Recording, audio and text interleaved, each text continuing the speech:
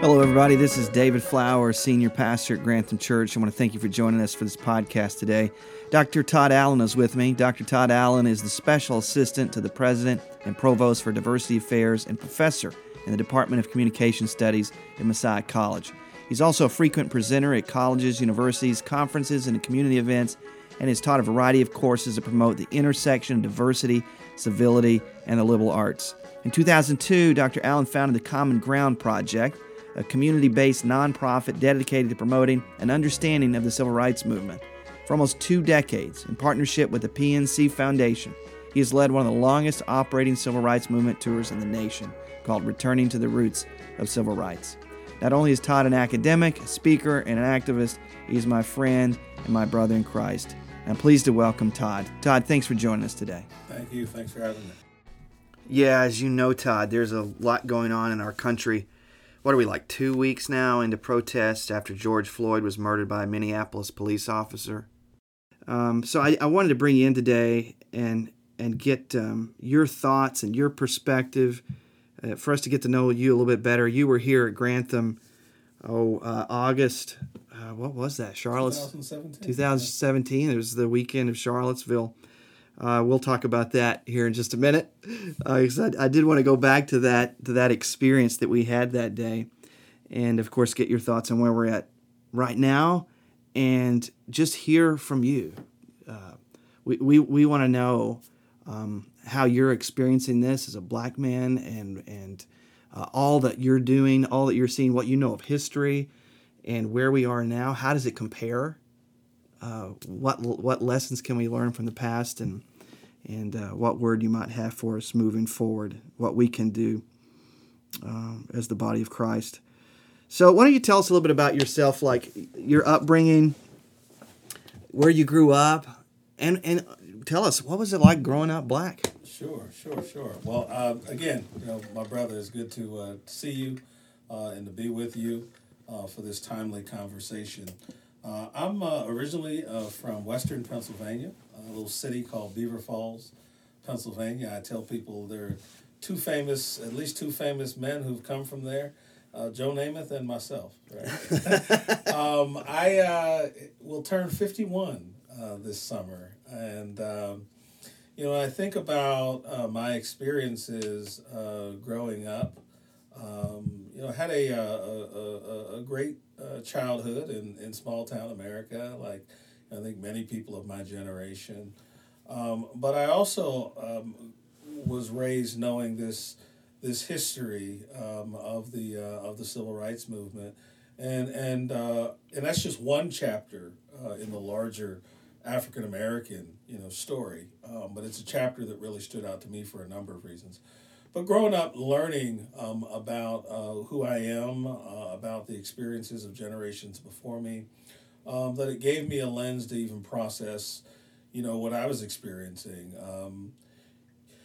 I think if you were to, if people were to describe my town and my neighborhood, we would say that it was a place where people didn't see color and everybody got along and so on and so forth. And, the goal is never not to see color, because as long as you have the ability to see, you see.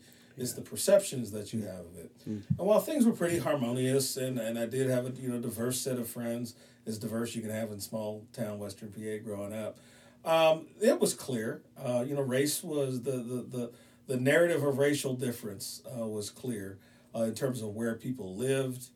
Certain school district lines that were drawn.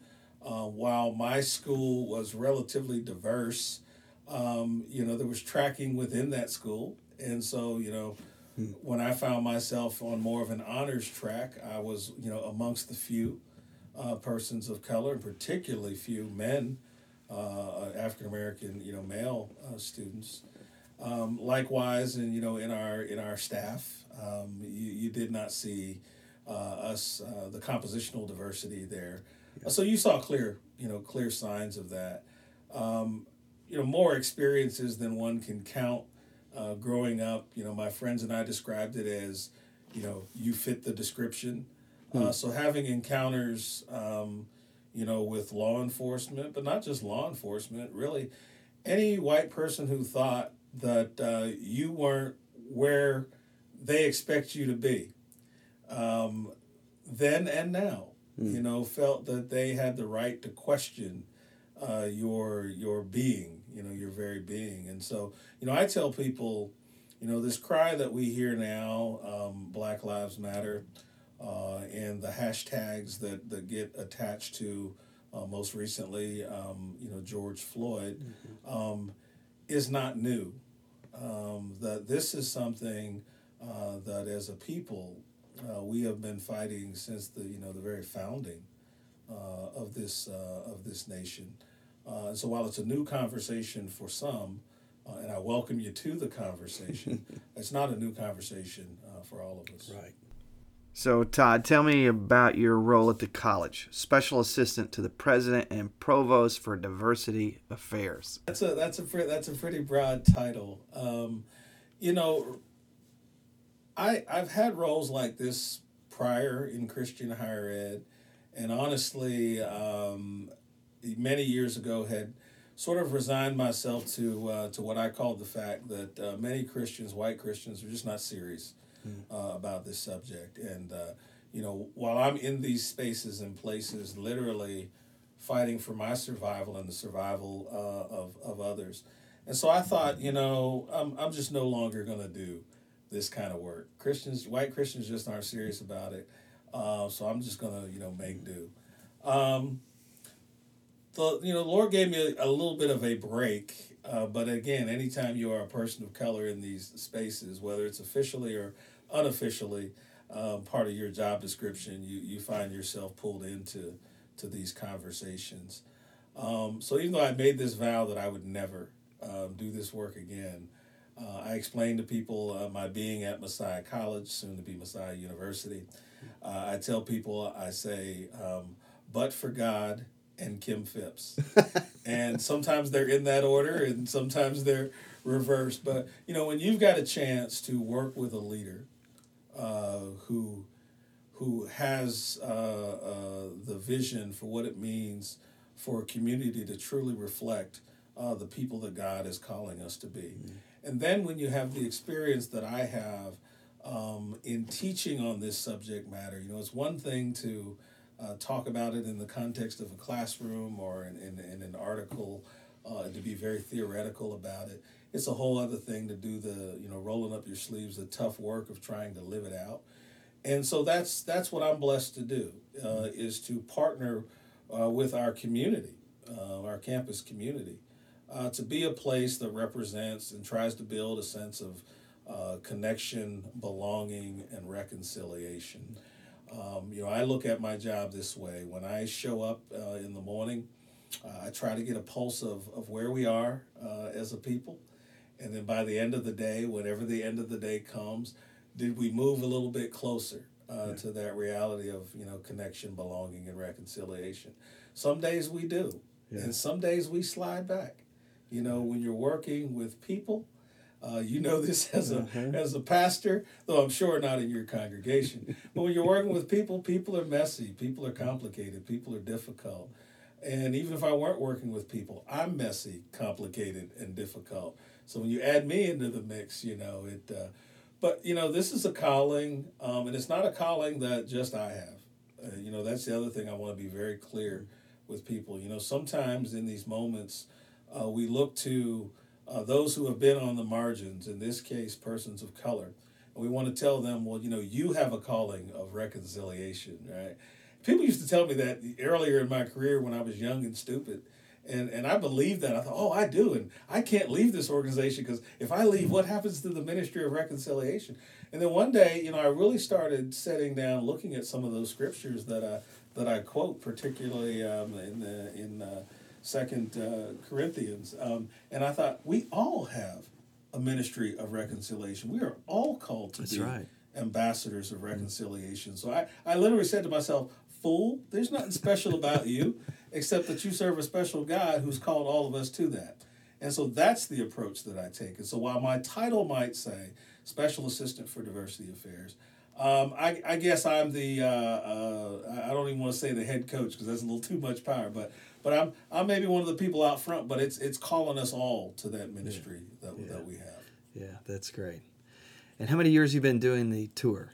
We have been doing the Civil Rights Tour now for 19 years, Yeah, which 19 years. Really hard to believe. If you'd have asked me even 20, 21 years ago about civil rights tours or civil rights tourism, I would have said, what's that? Yeah. Now, I grew up learning the movement, both at home and in school, and considered myself well-versed. But it was, we came along doing these tours at just the right moment. Civil rights tourism was growing as a field.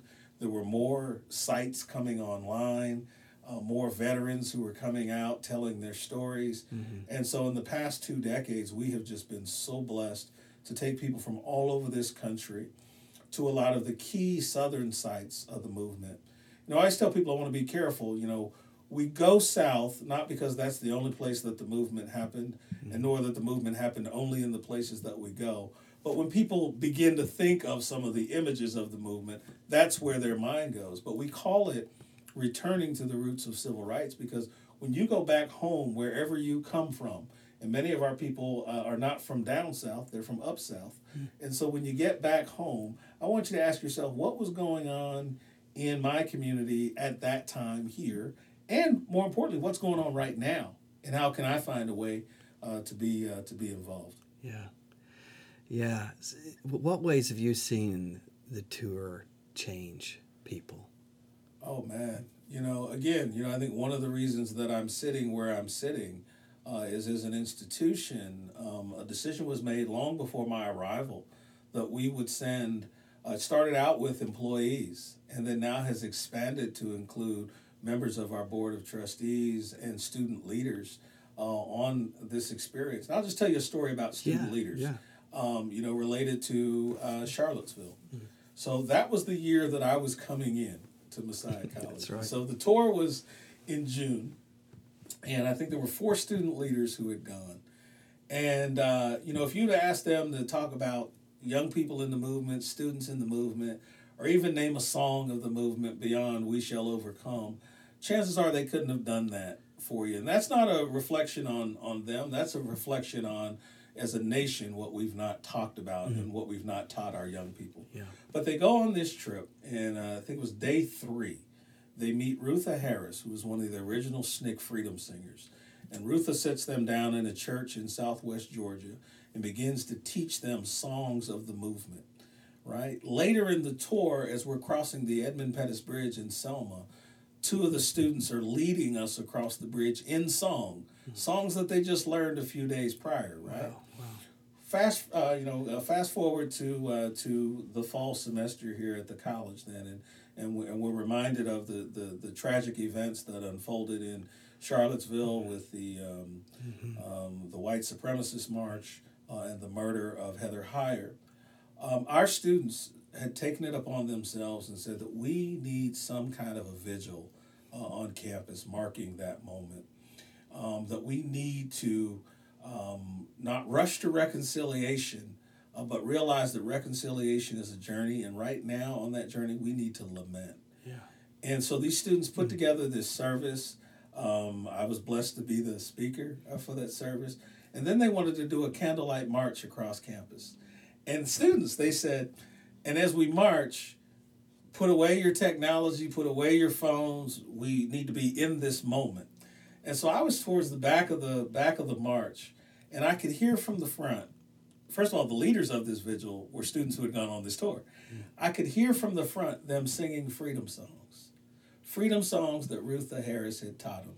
And I know they said, put away your technology, but I had to pull out my phone because I was in the back and record it and sent it to Rutha later. Said, Rutha, these young people heard what you said, learned what you said. And guess what? The beauty of it is Rutha learned this as a college student. That's how she got in the movement. Yeah. So, to see that connection and that impact, and even in moments that we're currently going through now, what people who have been on the tour are saying and doing really does my heart good. Mm.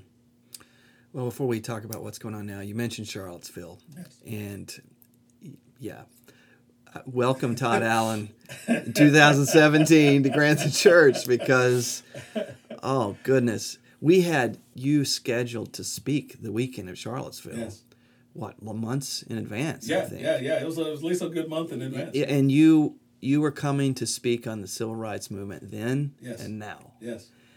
And so Charlottesville happens. What was that, like Friday or something? Yeah, Maybe Saturday. Friday night. Mm-hmm. And I had, and the worship pastor had planned to address this and to lament what had happened and to pray a prayer for racial reconciliation, that kind of thing.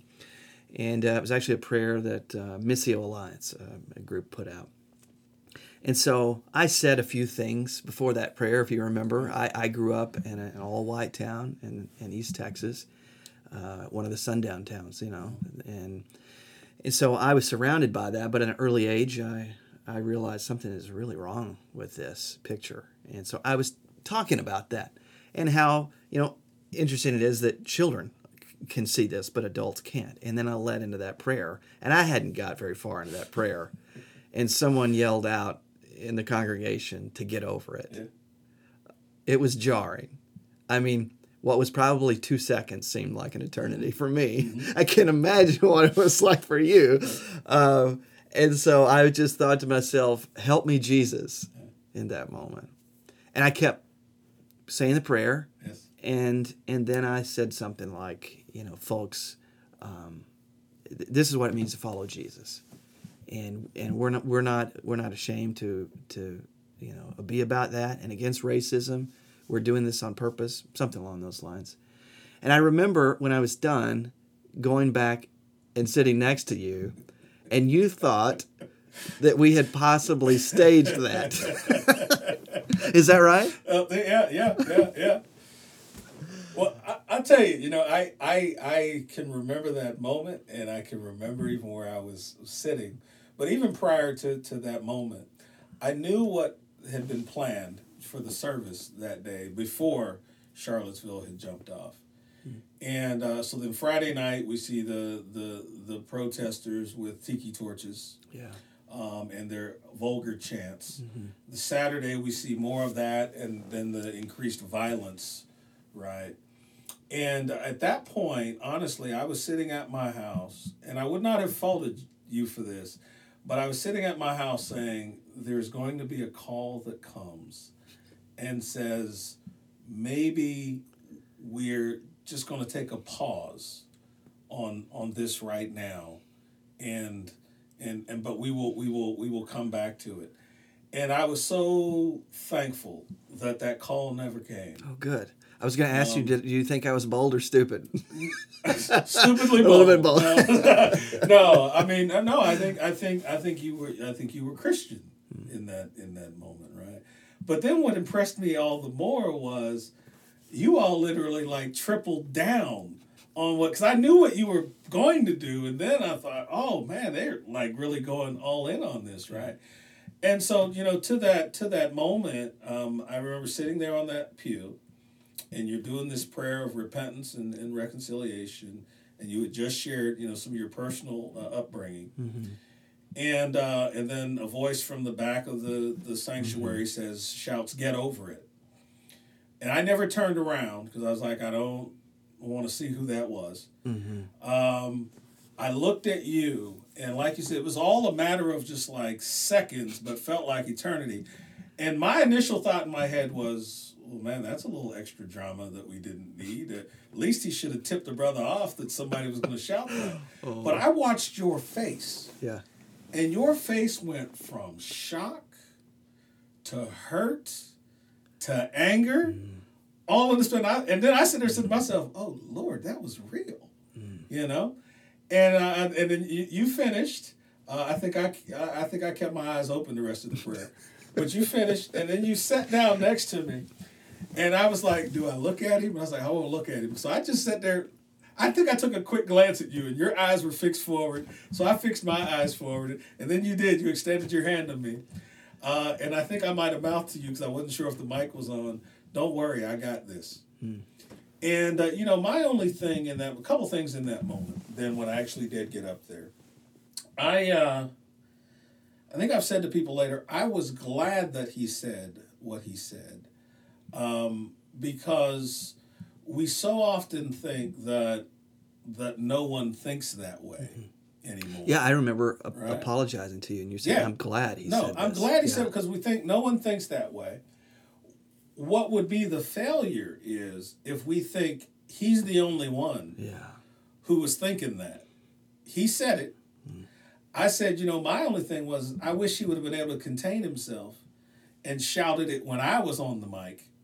Get over it. Because I was ready to entertain and still want to entertain a conversation of what's the it we need to get over. And that's the thing about, the lingering tensions around race and racism that we see in this in this country, is that people want to get over it, but we've not dealt with the it. We've not had lament. We've not had truth telling. Yeah. We want to run straight into reconciliation without apology. And that's playing reconciliation oh so cheap. And I think the last thing that I said, and I think I said this in the pulpit that day, in being thankful that I did not appreciate what he said, but being thankful what he said, it would have been real easy had he not said that, for me to come, give my little talk about this trip, and for people to feel good and pat themselves on their back and then go on back to life as usual. He did what he did. He said what he said in front of everybody in that sanctuary. Guess what? When you get home for lunch or dinner, whatever you want to call it after church, and your kids ask you what that's all about, shame on you if you didn't use this as a teachable moment to talk about, Mommy, why did that man, Daddy, why did that man say what he said? And how we respond to that. So I hope and pray that when people went home, that they had those conversations in the car, and that they're continuing to have those conversations. If they didn't, then that was all for naught. Yeah, that was all for naught. It certainly made it real for us. And I know you know this now. Some of the folks listening may not know this, but I waited a few days, found out who this person was, and called them. My understanding is they weren't a regular attender, but nevertheless, so I tried to have a conversation with them about it. It was very clear to me that politics has a lot to do with this, right? Because some people think that the whole racism thing is some tactic by the left, right, to stir up problems that aren't really there, or something like that. And I could sense some of that in this conversation. And I tried to explain to them, and we talk a lot about this here at Grantham, Todd, about being a third way, right? That we're going to address injustice without mixing the gospel with partisan politics. Like this is not any political party's agenda speaking when we speak out against injustice. So what he said to me was, he said, well, good luck with that, because you're going to make enemies from both sides. And I didn't say it because I knew it would have sounded, snooty or whatever. But I thought, well, that's good, because I'm in company with Jesus. Right. I'm in lockstep with Jesus, because that's what Christ did. I mean, when you're told to love your enemies, one of the things that we miss in there is you're going to have enemies. That's right. And when people tell me, that's some left-leaning talk that you're doing, I said, well, I thought it was Micah 6:8. Right. That I was doing. And if that's left for you, then maybe Jesus isn't who you think Jesus is. Absolutely. Well, so I had a spiritual director, and I asked him the other day, he's an older gentleman, and I said, how old were you during the first civil rights movement, right? The 50s and 60s. And he said he was in college. Wow. Okay. So I said, now he's a white man, and I said, how does this compare? He said this is worse. The kinds of things that we see going on around us. But I suspect there's some signs of hope in there too, right? Can you, Todd, talk a little bit? I mean, you give these tours, you know a lot, you speak on this all the time. How does it compare?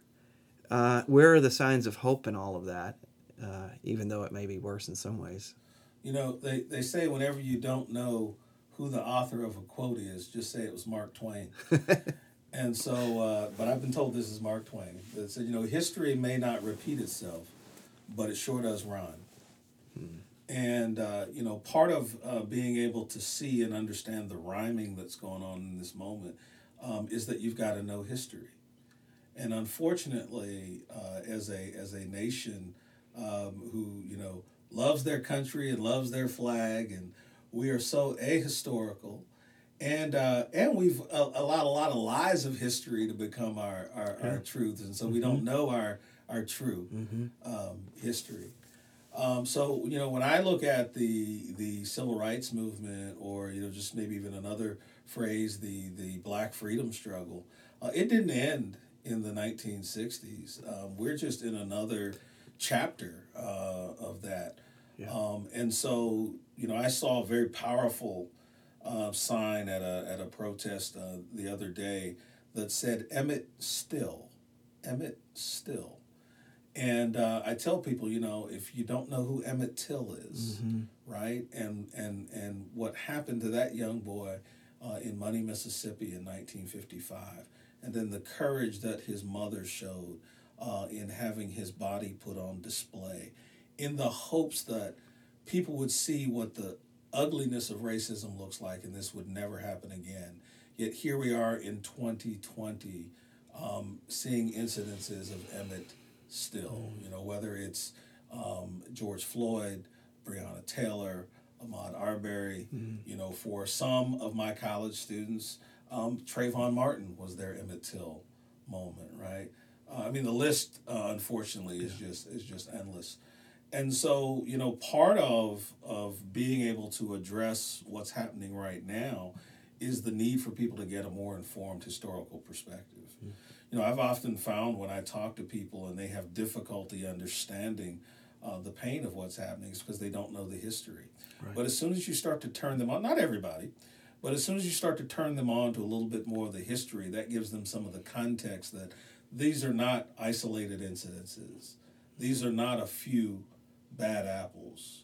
This is not just an accident that happens in that part of the country over there, or that part of the country down there. This is something that is systemic and systemic in our nation.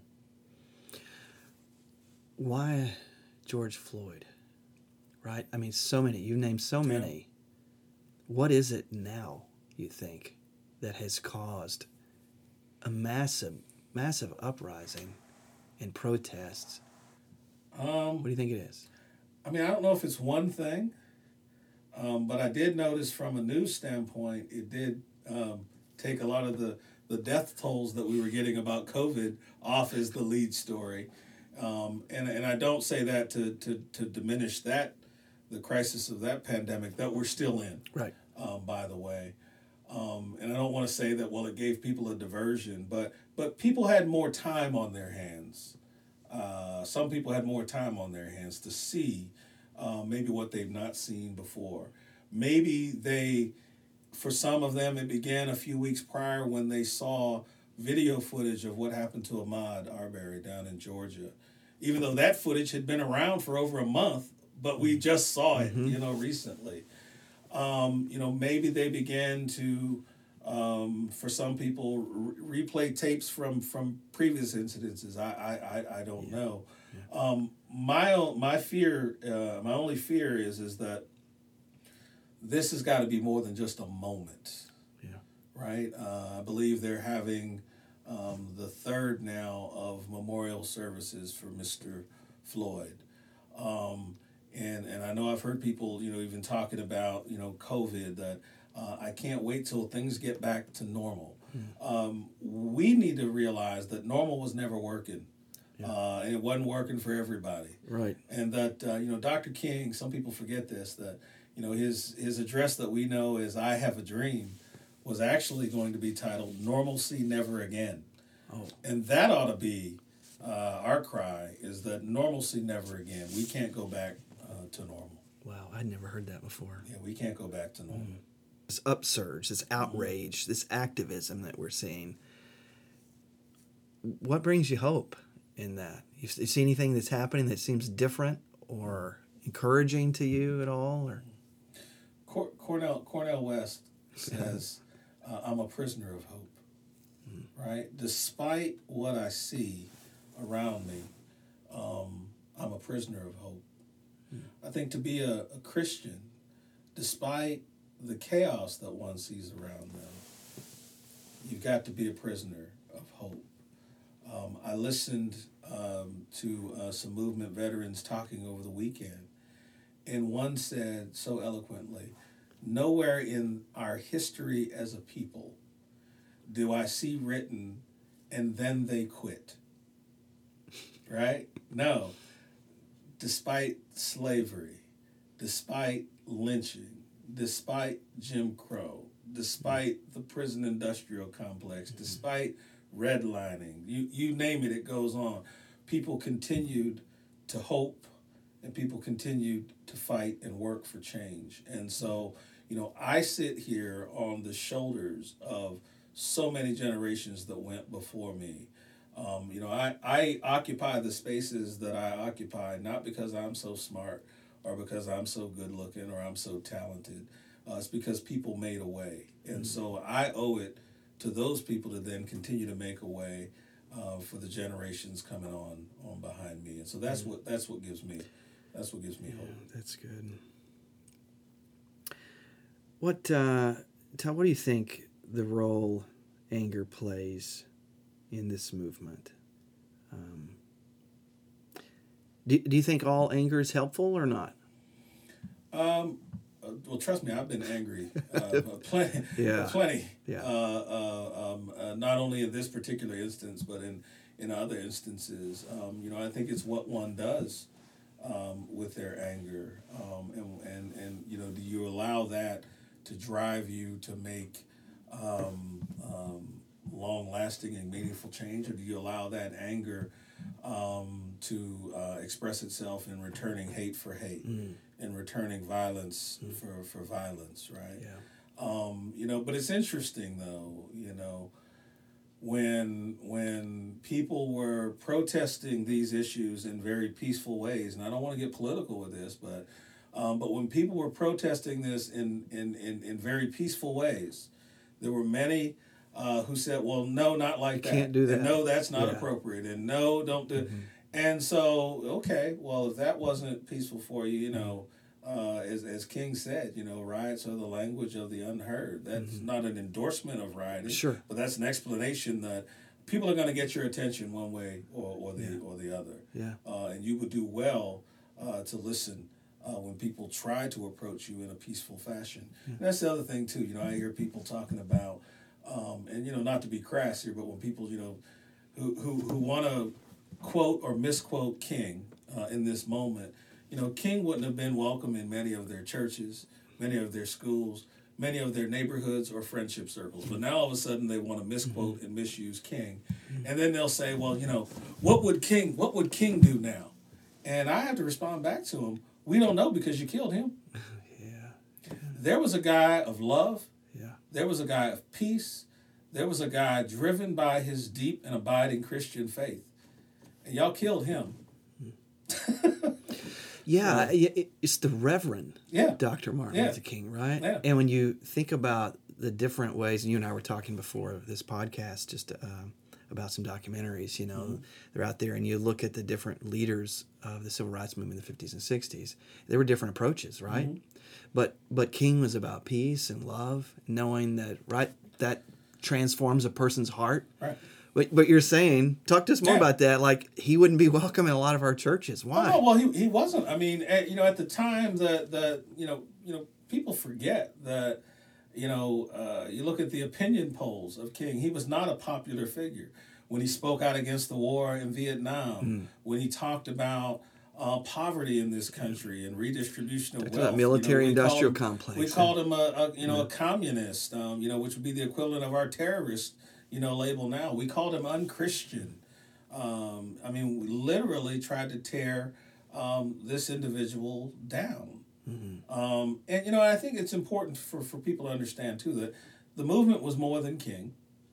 And that when we talk about the civil rights movement, it's probably, better said civil rights movements, that there were a variety of approaches, philosophies, tactics, leaders, organizations, and perspectives, right? So it wasn't this one thing. Yeah. So even now, again, I hear people say, well, I wish the movement now was like the movement then. And I tell people, be careful what you ask for. Because, part of movements is, again, disrupting the norm, is sitting in, is marching, is protesting, the very things that we're seeing in front of us now. So I tell people, be careful what you ask for. Right. Would you say that Martin Luther King embodied more of the Jesus way? Is that how you understand it? I mean, his whole approach?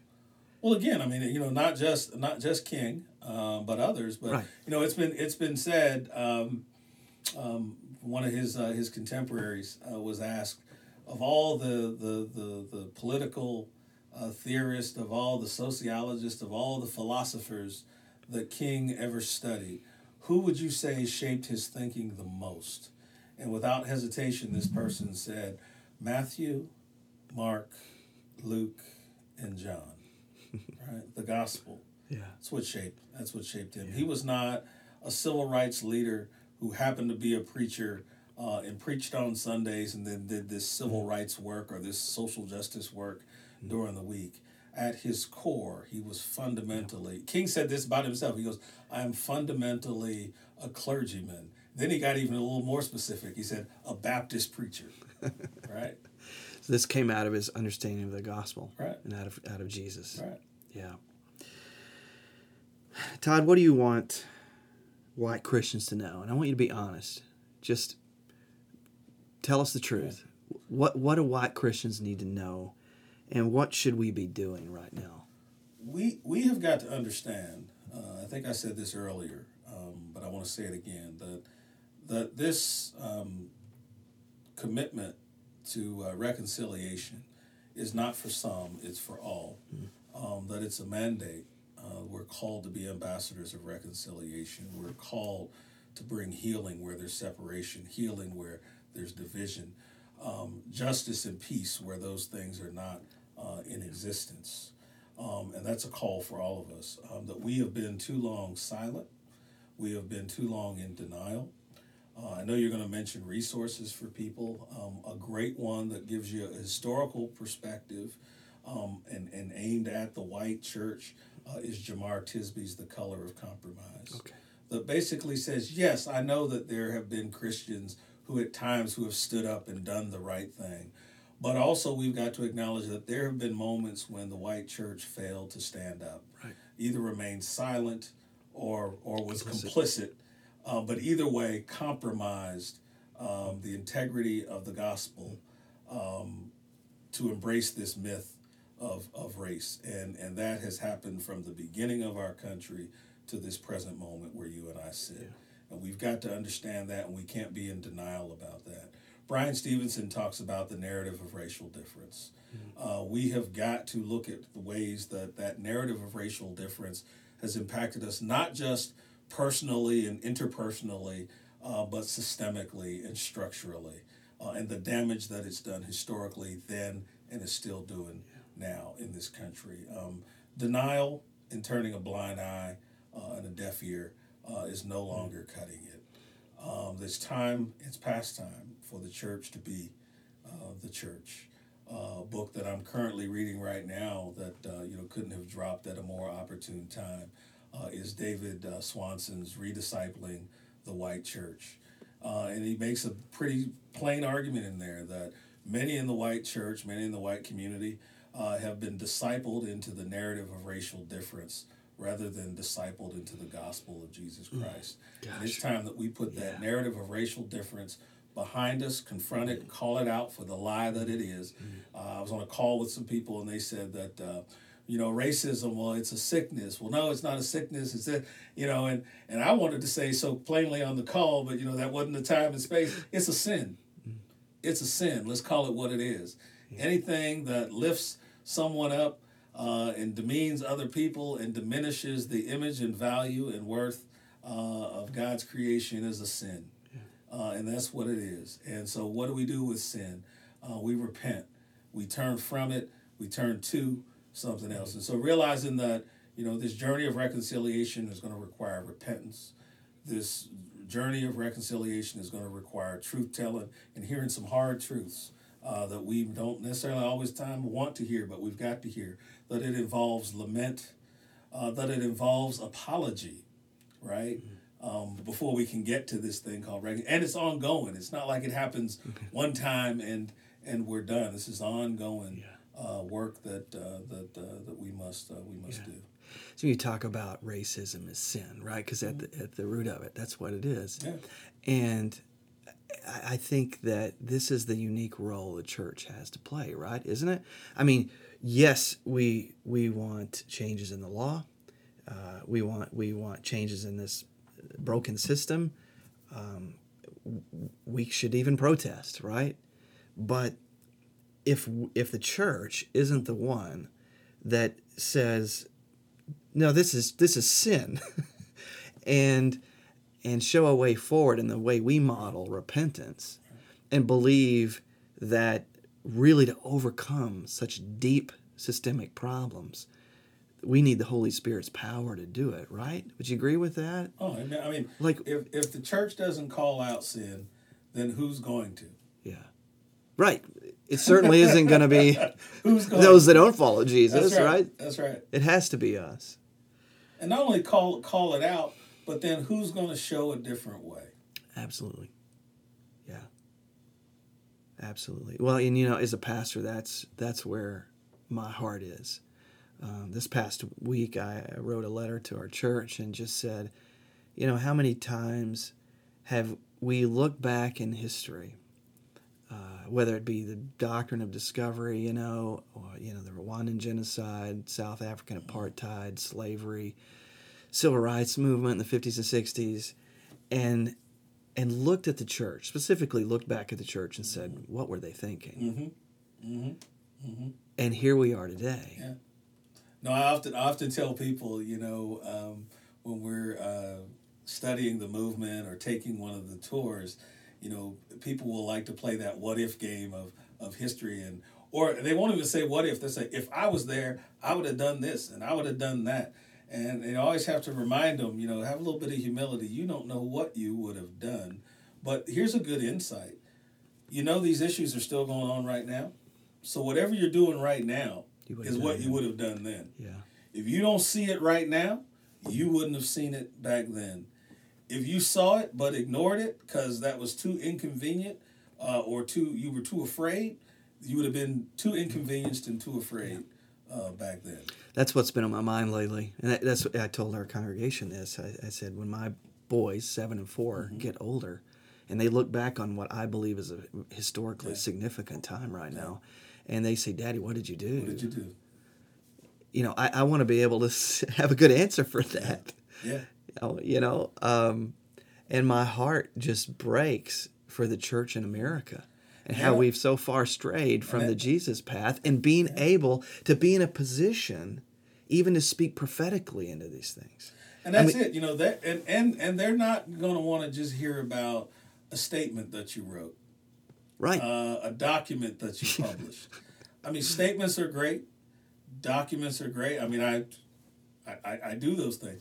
They also want to know, well, what other work followed, and then particularly when you had a moment to confront, to correct, to challenge, to change something. Did you do that, or did you slide back into complicity? That'll preach, brother. Oh man. Well, Todd, thanks for talking with me today. Is there anything else that you want to share that's on your heart that that we can do, ways that we can respond? Yeah, well, I will say, first of all, I want to thank you for this conversation. I think, as you can imagine, I've been having a lot of these conversations in a lot of forums, or at least a lot of invitations, and I don't accept them all. But there are those special people that when they call, you respond, and you were one of those those people. Thank you. And if I can do anything to continue to support what you're doing in your particular ministry, I'm just a phone call away. A lot of people are really wrestling right now particularly a lot of my white friends are really wrestling right now with, do I say something or do I not say something? Is this a time for me to speak or is this a time for me to be quiet? And if I do either one, am I speaking too much or am I too quiet? As a communication prof, people often ask me, what's the biggest communication lesson that people need to learn?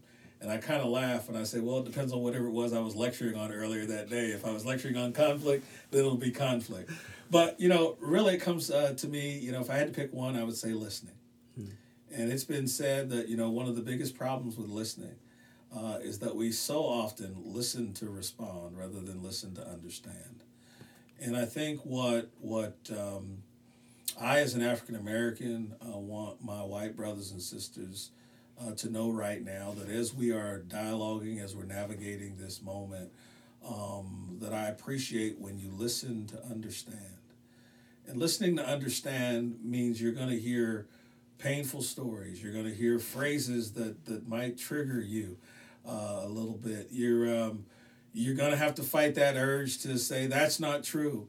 For example, when you hear Black Lives Matter, you're going to have to fight that urge to say Blue Lives Matter or All Lives Matter. Please don't say that. That's listening to respond, not listening to understand. But as we learn to listen to understand to one another, that can change not only what happens for us on an individual, interpersonal level, but we've also got to start listening to what's happening at a systemic level. Like I said, normalcy never again. That's got to be our cry in this moment. Yeah. And so my fear is that people will want to slide back into complacency. My hope is that people will realize complacency does not work. Yeah.